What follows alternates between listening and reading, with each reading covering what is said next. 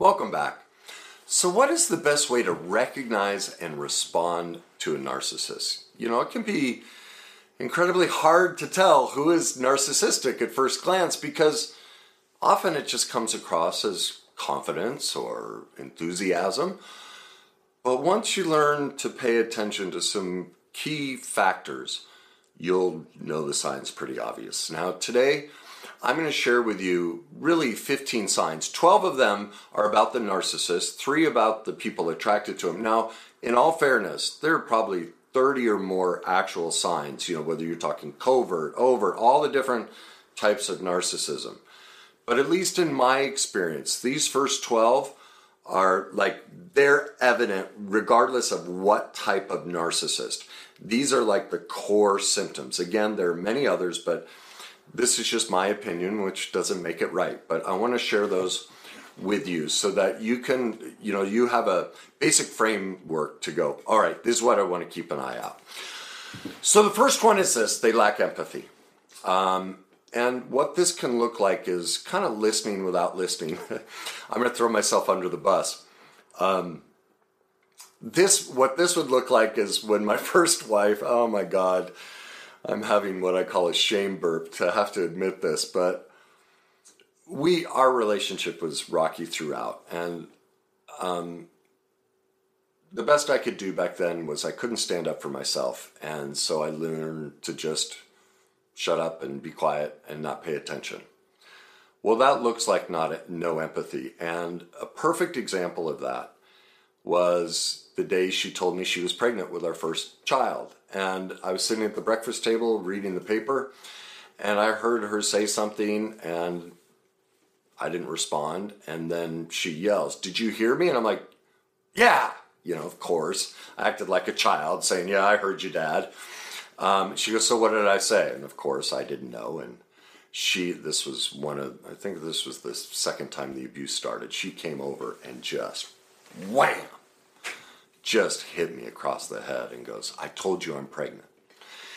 Now, while in that moment I wasn't empathetic, I wasn't listening, is that who I am? No. I had a moment of it. But a true narcissist, that is consistent. They're never listening. And even if they are, they may feign empathy, but they're really not capable of it. They don't have remorse. Like you can see, I have remorse. I have shame over my perfect imperfection that I didn't know how to handle myself early on in the relationship. I take ownership of it. I own that. I'm not condoning her abuse, but I'm leading with my imperfection. That's empathy. It's also having empathy for her. Like, think of her position. She's pregnant for the first time. That would be awful that your husband's more wrapped up in the newspaper than listening to you. Like, can you imagine her experience? That'd be heartbreaking. Okay? And a narcissist isn't capable of that. Aspect number 2 of the narcissist is special treatment. So what you want to keep an eye out for is restaurants, taking the car in to get fixed, clothing stores, wherever it may be. Are they constantly looking to be at the front of the line, get special treatment from the salespeople? Do they feel entitled to it? If their water, they said light ice and it's filled with ice, do they explode at that? Are they constantly looking to be elevated with a certain type of treatment? There's a difference between advocating for yourself and being entitled. Advocating for yourself is gathering information, asking politely. Entitlement is, no, you owe this to me, and I'm angry if I don't get it. All right? Number 3, they're very grandiose, huge fantasies. Fantasies about their career, fantasies about what they want to achieve in life, about how capable they are at different things. There's a difference between knowing that you have a certain skill, but not having the skill and believing you do have it, or telling others that you're going to achieve it. That's grandiosity. It's a level of reality beyond what is real. All right? So they're living here, or their skill set is here, yet their ideas or the way they speak about things or their dreams about things are a complete fantasy. Reality and fantasy are separate from each other. All right? Number 5, appearances matter. Or number 4, appearances matter. They're very superficial. Their appearance matters more than anything. And even your appearance. You know, they want the hot person. They want to be associated with the powerful, with the popular. They're always about social climbing, about social connections. It's all about appearances matter more than anything. You know, what do they look like? What does the family look like? How is everything projected? It's all about other esteem and what they're getting. You know, social media, how many likes? Oh my God, they have more. I need to get, you know, I need to be friends with them. I need to be associated with them. All of that external validation matters tremendously to a narcissist. That goes to number 5, associations. I kind of mixed them together. They only want to be associated around powerful, attractive, popular people.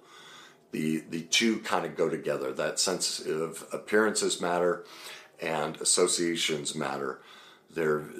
You'll see that play out over and over. I don't want to sit with them. I don't want to go out with them. They're white trash.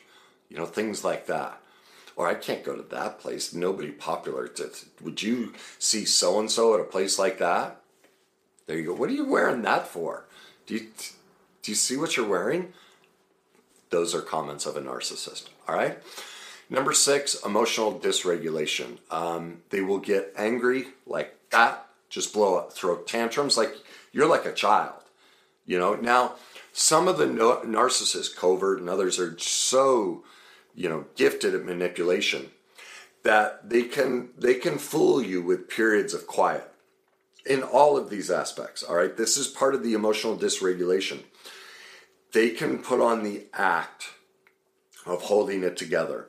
But, you know, there's Dr. Ramani. She's brilliant. If you want to learn about narcissism, look up Dr. Ramani on YouTube. To me, she's the best. And she uses the analogy of a rubber band. And, you know, if you can stretch it out, and that's kind of like a narcissist. They can stretch it out, but eventually that rubber band snaps and it goes back. And that's the temper tantrum. That's the anger.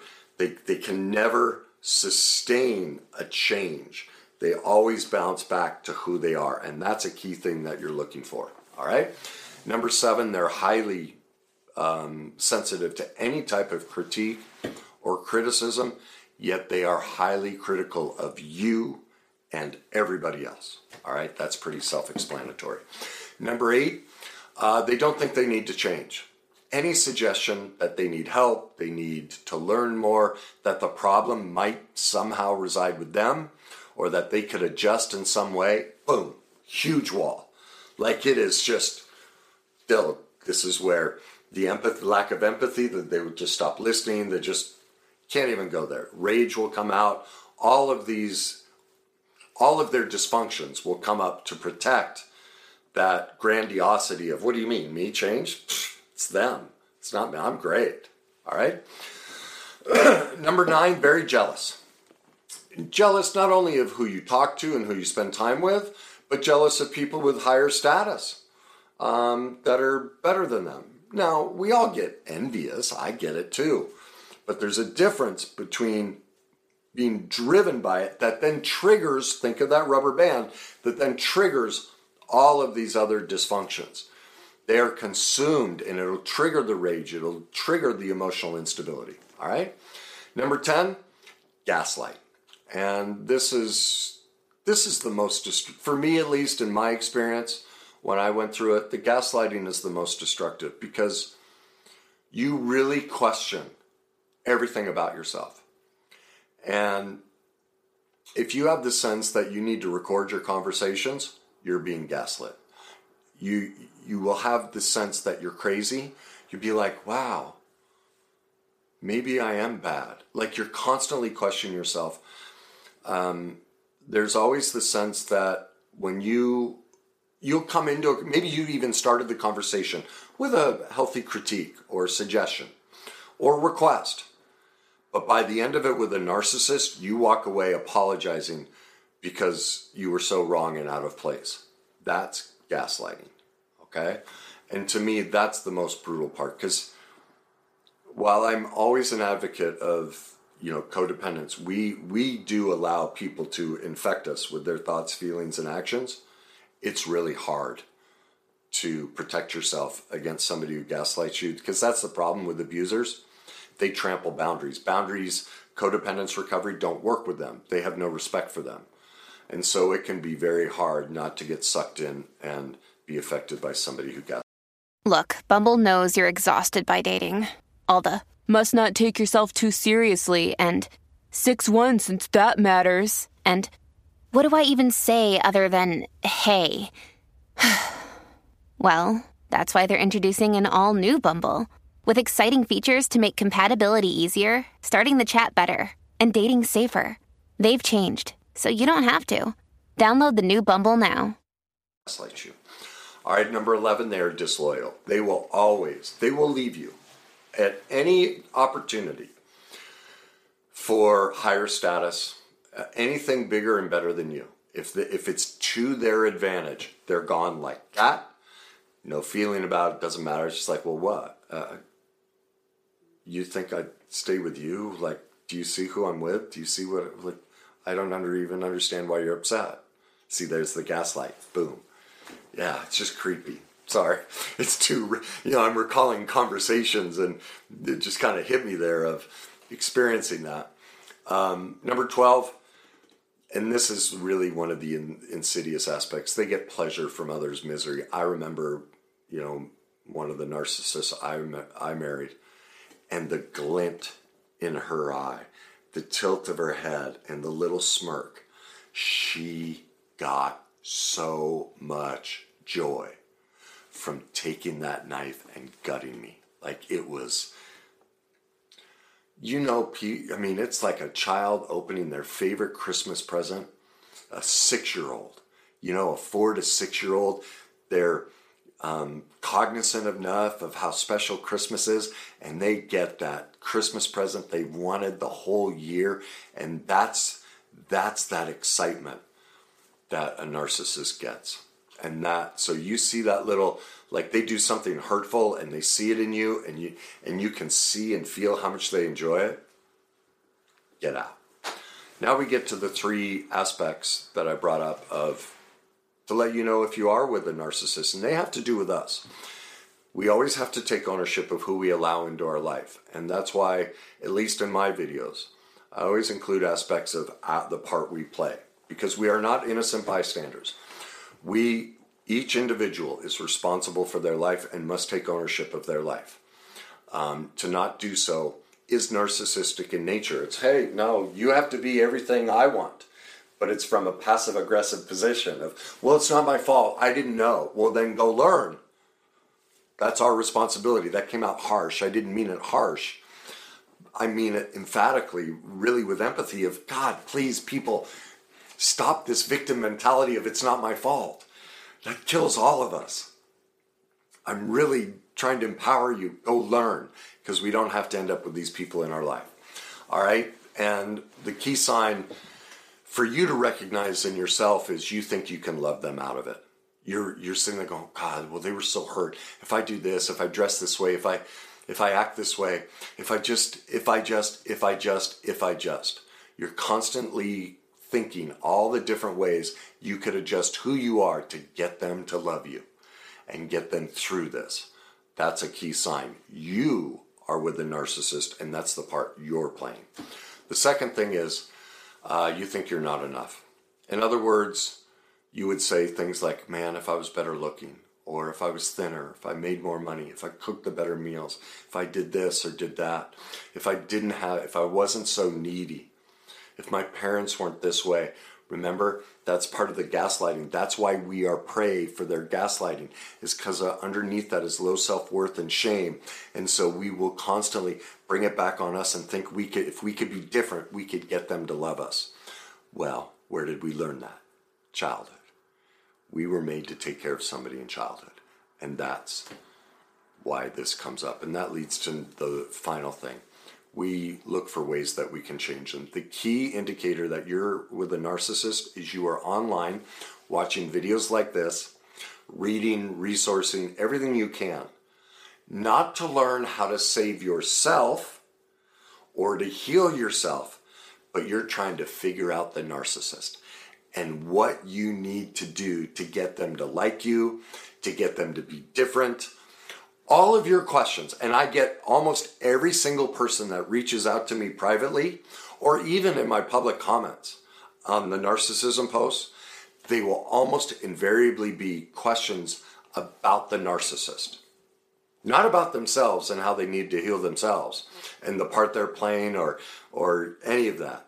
It's always, can you help me understand the narcissist? That is a major red flag that you are with a narcissist. Now, not always. We're all codependent, so that can happen in a so-called normal relationship. I'm just, in this example, that is key. So basically, a person attracted to a narcissist is putting 90% of their efforts into the relationship and not into themselves. So how do you respond? What do you do if now you've listened to this and you're like, oh my God, that's me, that's us? 3 options. Get out. Just get out. The chances of a narcissist ever doing work and ever healing are slim to none. And just like that rubber band effect, they might do some of it, but they don't see an advantage to being empathetic. They don't see an advantage to this. They will always bounce back. And that's why you have to let go of the grandiose fantasy yourself that you can somehow change this. Now, maybe you're in a situation, married, kids, religion, financial. There's something where you're like, I can't get out, Kenny. I have to stay. Well, okay. Then the second option is this. You have to lower your expectations. You have to realize that 90% of the time you'll get nothing, that it is all about them. And so my suggestion to you is this: massive self-care. Because remember, the 3 things that make it possible that you are with a narcissist within yourself is 90% of your life is about them and 10% about you. You need to flip that dynamic. 90% needs to be about you. You need to get into self-care. You need to get into therapy, whether it's a coach or someone like myself or a therapist. You need to see how your childhood trained you to and created an attraction where you most likely took care of your parents just like this. You looked all up and down, left and right, sideways, trying to find a way to get your parents happy. They may not have been narcissists themselves, some could have been, but you were trained to seek this out. You need to learn to heal from that. And because you're just replaying it. That's why you ended up. All relationships are a replaying of our childhood wounds. That's it. And so any problems we're having in a relationship, they're a mirror to what we didn't heal in our childhood. And so that's the biggest thing we have to do. And as I said, the most important part is flip that 90%. Gather friendships, join groups, learn to meet your needs. Stop asking them to meet your needs. Stop fighting with them. It's useless. You've been with this for years. You already know it's not going to change. The only person you have control of is yourself. And so we have to take control of ourselves and learn to meet the needs ourselves. Okay? So there you go. There are the 15 signs to look for. I hope that helps you. If you think it did, please like it. If you know somebody in a situation like this or just think this might help somebody, please share it. Leave me your comments. Please don't leave me comments about the narcissist. Leave me comments about you. At least to me, you matter. Your health and recovery matters more to me. I can't help the narcissist. They don't want help.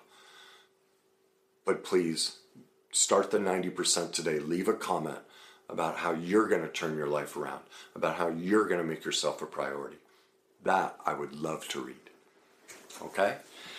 And I know this is all very difficult to deal with. Narcissism, my recovery from both of them, the recovery on one almost killed me. It's not easy. But I will say this, please enjoy the journey along the way. It does get better. So don't forget that. Enjoy the journey.